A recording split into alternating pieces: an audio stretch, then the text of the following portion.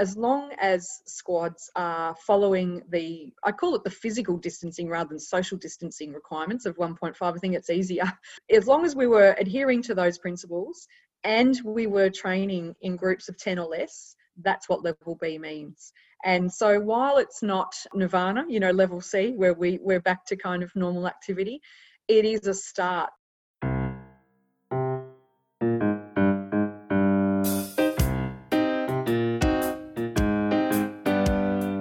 Welcome to Swim.Rocks, the podcast that shares ideas, information and inspiration between swimming people that stay dry. All the signs are at the moment that everybody feels they can kind of see the light at the end of the tunnel, but they're trying to work out what that really means and whether they dare believe it and what the next step forward is. And certainly in our community, there's been a lot of discussion about what that means and how we can take the next step forward. So I'm absolutely delighted that Leigh Russell, CEO of Swimming Australia, has joined us yet again today to have a bit of a chat about what leading swimming through and beyond COVID-19 looks like. So Leigh, good afternoon and welcome. Thanks, Ben. Thanks for having me again. Pleasure, and thank you for your time, because I know you're a very busy person currently. So getting straight into it, what's going on in Swimming Australia at the moment? Because there's lots of people seem to be stood down and there's all sorts of rumours swirling around, but what's happening? Well, it's similar to what's happening everywhere across the country and very much in particular in sport. A few weeks ago, we took the decision, and not lightly, certainly it was a very difficult decision to take, but to actually stand down a percentage of our staff and certainly reduce the hours of every other staff member. So there's not a staff member in the place at the moment that hasn't been impacted either by a whole stand down, or they're only working 1 or 2 days a week to keep the mission critical components of our work happening. I realise there's probably a few rumours, I've heard a few myself. Part of the challenge was that we had a genuine stoppage of work. So, like every other sport, almost overnight, as the swimming community know all too well, all of our events and our programs and so on came to a screeching halt. And we had to obviously then recalibrate what we were going to do to get through COVID and out the other side. And for us, it is about, I guess, a period of hibernation, without overusing that word, because there is still an awful lot of activity going on, but also ensuring that we as an organisation come through COVID fairly strongly and out into the new normal, whatever that might end up looking like. So no one's been made redundant and no one has lost their job. And I think that's really important to point out, because every single job at Swimming Australia is absolutely critical. We don't have superfluous roles rolling about the place doing nothing. In fact, I would always advocate we haven't got enough, and we would love more. We would absolutely find something for everybody to do, but certainly part of this is to make sure that come in the new financial year, we have a good fighting chance of sticking together, particularly as our high performance arm of our world, our business has got an Olympics to prepare for. Now, you spoke there about lots of events being cancelled. The financial situation before COVID was quite challenging. To the extent that you can say, should we be really concerned about the viability of Swimming Australia going forward, or how desperate are times financially? Well, I think we all should hold a level of concern about sport going forward. It's one thing that it's shown us is that there's a fair fragility around sport, and if you are not playing, if you are not competing, if you're not doing all of those things, the revenue streams dry up pretty quickly. And likewise for sponsorship, really we're in a time where we've had to demonstrate significant value to commercial partners in order for them to invest into swimming or any other sport. And if you haven't got product and you haven't got people in the water attending events and so on, there's not much you can really do. So I think it's fair to say that we should all hold a level of concern, but also that, through some really good financial management of previous boards and previous CEOs and executive teams, Swimming Australia is not looking down the barrel of being dissolved or wound up or anything like that. We've got very good partners in our family. And we've certainly, got a very good relationship with Sport Australia and the AIS as well, which are, really our major investors, if you like, into our programs and products. So it's not, it's certainly not a case of we're winding up, but it is a case of we're going to have to reimagine the future fairly differently in order to get through in the medium to long term. Maybe we might return to that theme a little bit later, but in terms of preparation for the Olympics, I think it's quite well known that a lot of the high performance team had their contracts sort of due to end at the end of the Olympic cycle, and now that Olympic cycle's been pushed forward a year. What's what are the plans for that team? Well, it's actually we don't have a team that's contracted per se. We actually support financially in a couple of ways. One is that we provide the high performance environment for our high performance centres, and there's an enormous number of athletes that use those centres and are a part of those programs. And then we also provide direct investment to our categorised athletes, which happens to be about 119 athletes at this time. So there's not a contract through to the Olympics per se. A lot of things rely on performance and benchmark events and so on. And obviously the benchmark event this year was the Olympics. So we've had to work through all of that. But certainly at this point, our athletes have not been impacted at all by COVID as the rest of the organisation has. And we made a really distinct decision early on to try and make sure that to the best of our ability, we could get them to continue their preparation as best they could, obviously under the circumstances of government restrictions and so on. So right now it is business as usual for them, with the proviso that of course nothing is business as usual right now. So does that mean that Jaco and the team will sort of re-baseline to head into the 2020 Olympics next year in Tokyo?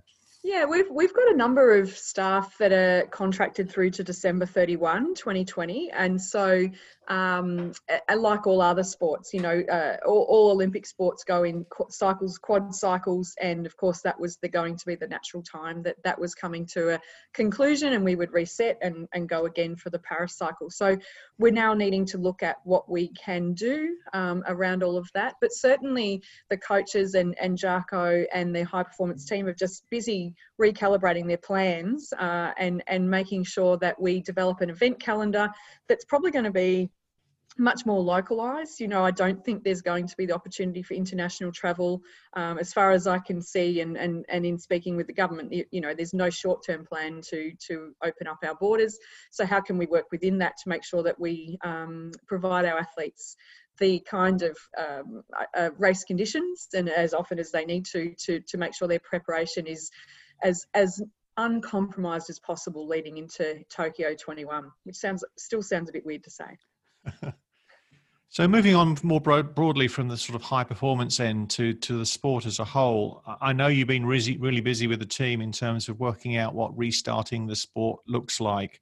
And the AIS has issued their framework for rebooting sport in a COVID-19 environment. Perhaps we can go into that a bit more deeply in a minute, but can you sort of give her a flavour of what's going on in the background to restart our sport?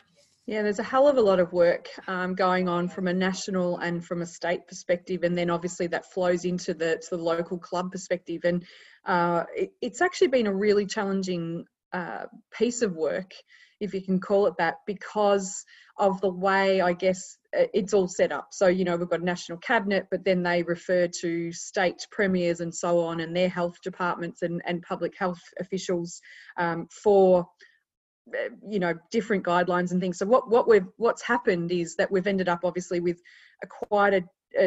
around the country quite a different range of requirements. What we're trying to focus on is making sure, firstly, that sport has a seat at the table of government decisions, noting that this is a health crisis and a pandemic. So very early on, the sports minister was very clear to us that while sport is very important, people's health is the way, or is the lens by which the government were going to manage this situation.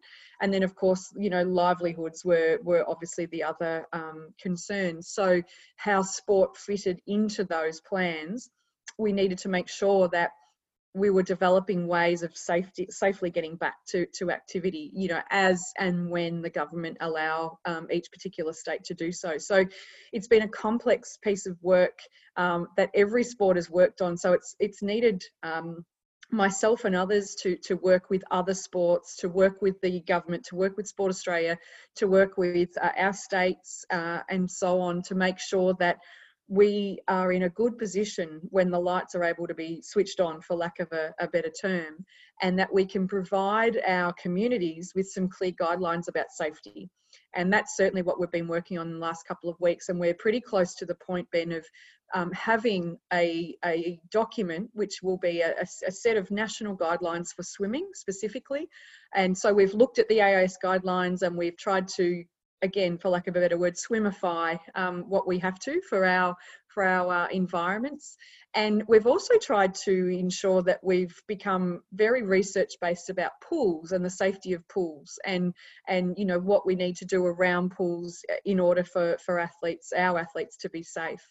I've watched, almost with a little bit of envy, at some point through the COVID situation, my son, for example, is a runner, so he just runs and trains, whereas obviously our situation, we need a whole facility to be open, which does bring its complexities with it, because we've got to work with a range of people for that to happen. So there's been a hell of a lot of work go on behind the scenes to make the complex simple, hopefully, for when we're able to get back in the water. So when I look at the existing AIS document, they've got this sort of level A, level B and level C. Level A seems to have been where we've been for quite a while now, the sort of in-water training solo in your own pool or open water. Yes. Level C seems to be nirvana, full training and competition. Yeah. And then the sort of level B, which is kind of everything in between, which is described as use of a communal pool with limited numbers, maintaining social distancing requirements. What does that mean?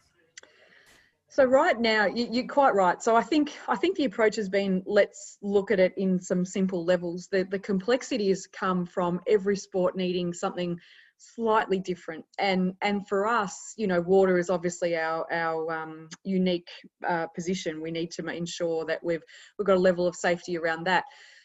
What that guideline means, so you're quite right. Firstly, level A is where we're at right now. If you've got access to a pool or to the ocean, and you can do it on your own or with another person, great. With the next level, subject to the states allowing the easing of restrictions, means for every sport you can train in groups of 10. But that includes the coach or the official or whoever. So you might have 8 athletes, for example, 8 members and your coach and somebody else on the side, but it can't be more than a maximum of 10. That's essential. And then the other important point in level B is that we need to maintain the same social distancing meterage, I guess you could call it, to everything else. So that 1.5 metres. So initially, the AIS were looking at 1 athlete per lane, which of course wouldn't really work from a practical sense in a club squad perspective. And certainly the cost of opening pools for 1 athlete per lane might not work either.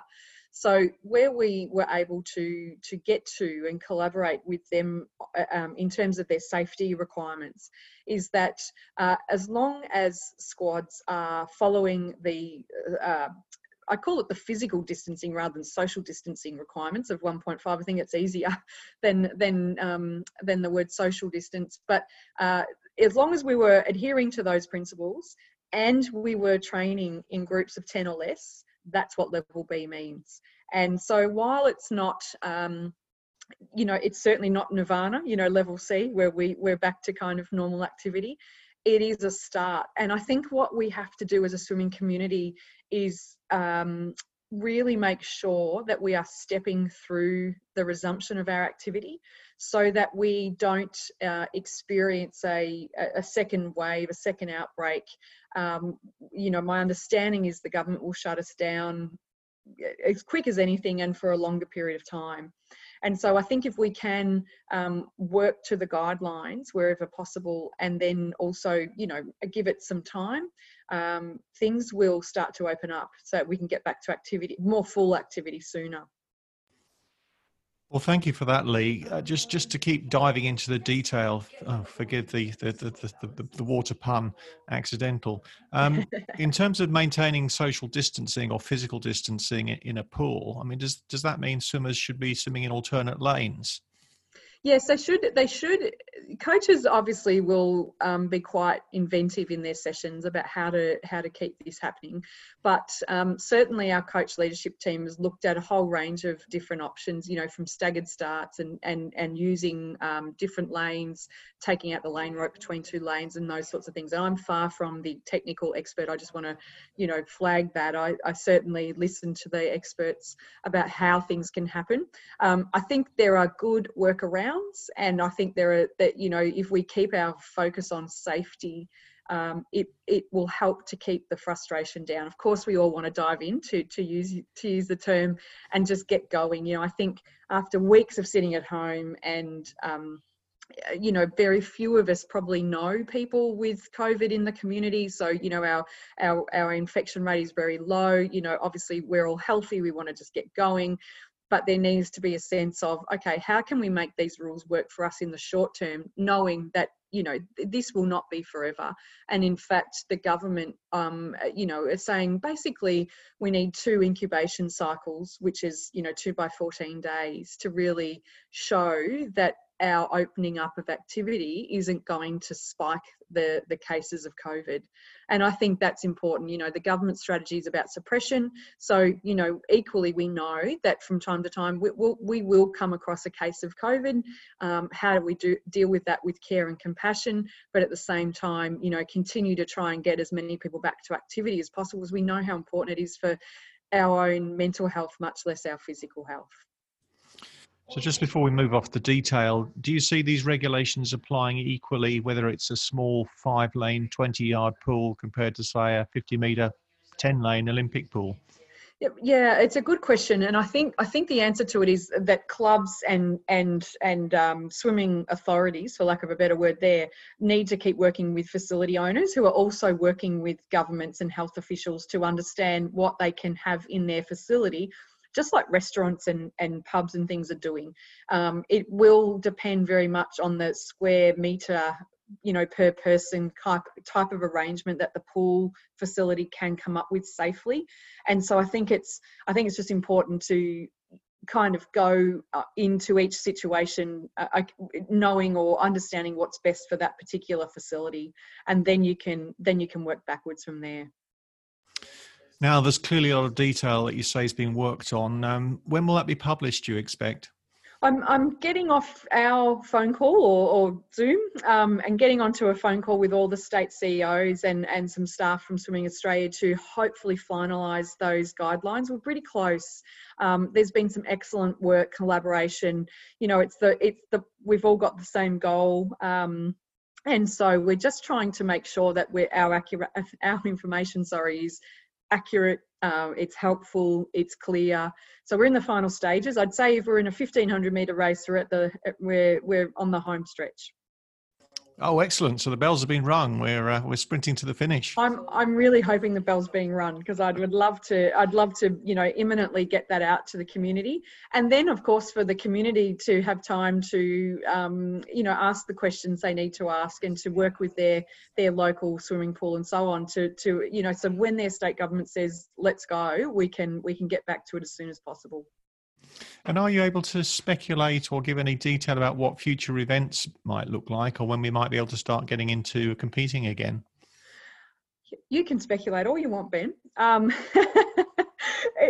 Look, it's a really difficult one. The government's been really clear again that this is about getting back to training environments and community activity versus the competitive, nature of our sport. I'm hoping, our new seasons are just around the corner. I'm hoping that we are sort of looking at the later part of 2020 and saying, yep, that's a real possibility for us in terms of competing and beyond. I think it's going to depend very much on the next few weeks, here till June, July. What happens, what kind of impact does it have in the community, and then we can reset. Having said that, we're planning for scenario 1, 2 and 3, but as I said before, from a high performance perspective and youth teams perspective and all that sort of thing in that way, I suspect international travel is off the agenda for at least the rest of the year. I'd like to hope, of course, for that to open up, but I do think that our borders will be probably one of the last pieces of the puzzle with COVID that the government will look to relax. So that might create some opportunity within Australia for additional events and more localised content. So we're looking at a range of things, and we're hoping to have an events calendar in draft form out in the next few weeks, so that the swimming community can start to plan and look forward to things again. We understand how important, I should say, that real hook in the future is for swimmers and for their families. So facility owners, coaches and swimmers are just starting to look forward and think about the future. What advice would you give to them? And I guess it's a bit of a loaded question for me, is because we've organised for our community to have a roundtable Zoom session next Wednesday night to start thinking about how they can support their clubs out of the current situation into the next stage. Yeah. What advice would you have for them?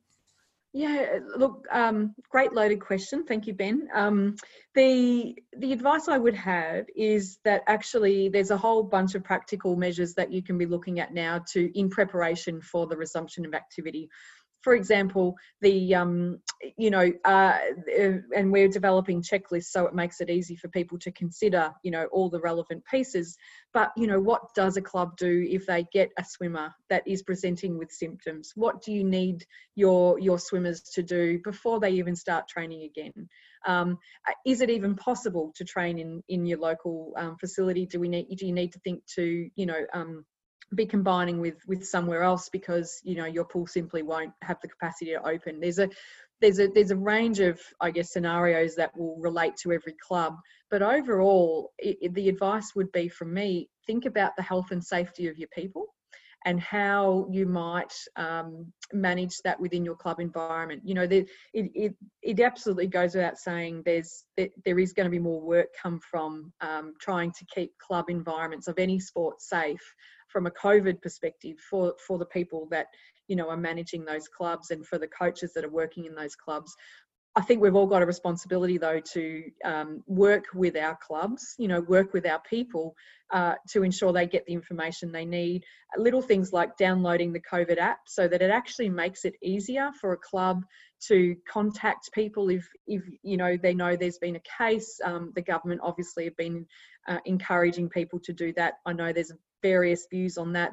My view very strongly is it's a quick and effective way of ensuring the safety of others. So, I think probably my local David Jones has more information on me than the app does. So online shopping, I'm sure, is much more of a threat than the app. That's just my personal opinion. I think it's a way of keeping our clubs safe or safer and easier to manage. So there are things like also, there's a COVID course online that the government are providing for people who might have to manage a case of COVID.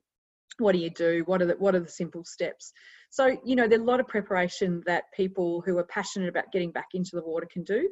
And likewise for swimmers, obviously doing the right thing, ensuring that they're communicating about their health to their coaches and so on, but also ensuring that they're following the rules, so that we can all get back to activity as soon as possible.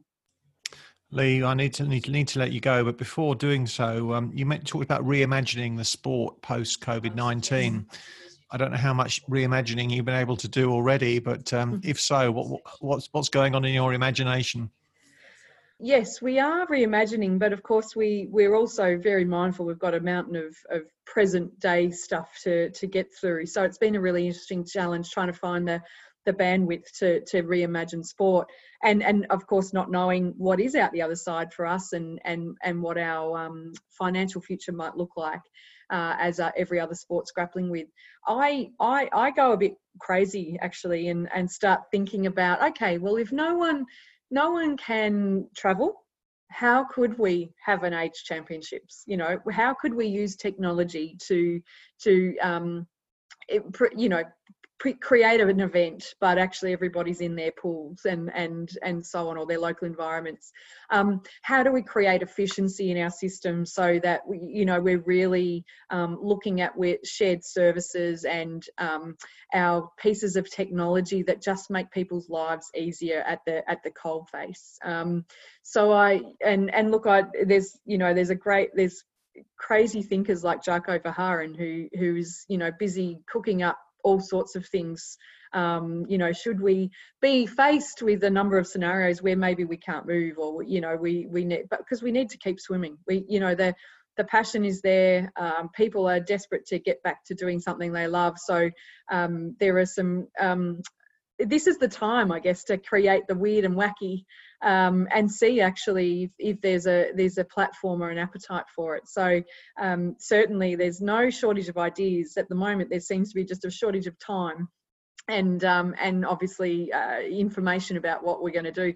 First things first, obviously getting people back to the water safely, and then of course we can start to dream a little about what might be possible in a post-COVID world. Leigh, thank you so much indeed for your time today. That's very much appreciated. Thank you, and good luck with the next step and the wacky ideas for the future. Thanks, Ben. Thank you for having me. G'day everyone. With the government's announcement on Friday and Swimming Australia set to make announcements soon, looks like it'll be in the water the next month. That's why it is more important than ever right now that we restart, relaunch, rebuild and rally our troops. It is our mission as volunteers, coaches, technical officials, committee members that we lead this charge, and the best way to do it is together. That's why on Wednesday the 20th of May at 8 p.m, we are hosting a Zoom event for everyone to join. So go over to our events page, RSVP that you're going, jot down some ideas on a piece of paper, and what I want you to do is I want you to share it to the group so that we can all get new ideas of how we can get our clubs up and running. So hopefully I'll see you Wednesday the 20th of May, 8 p.m.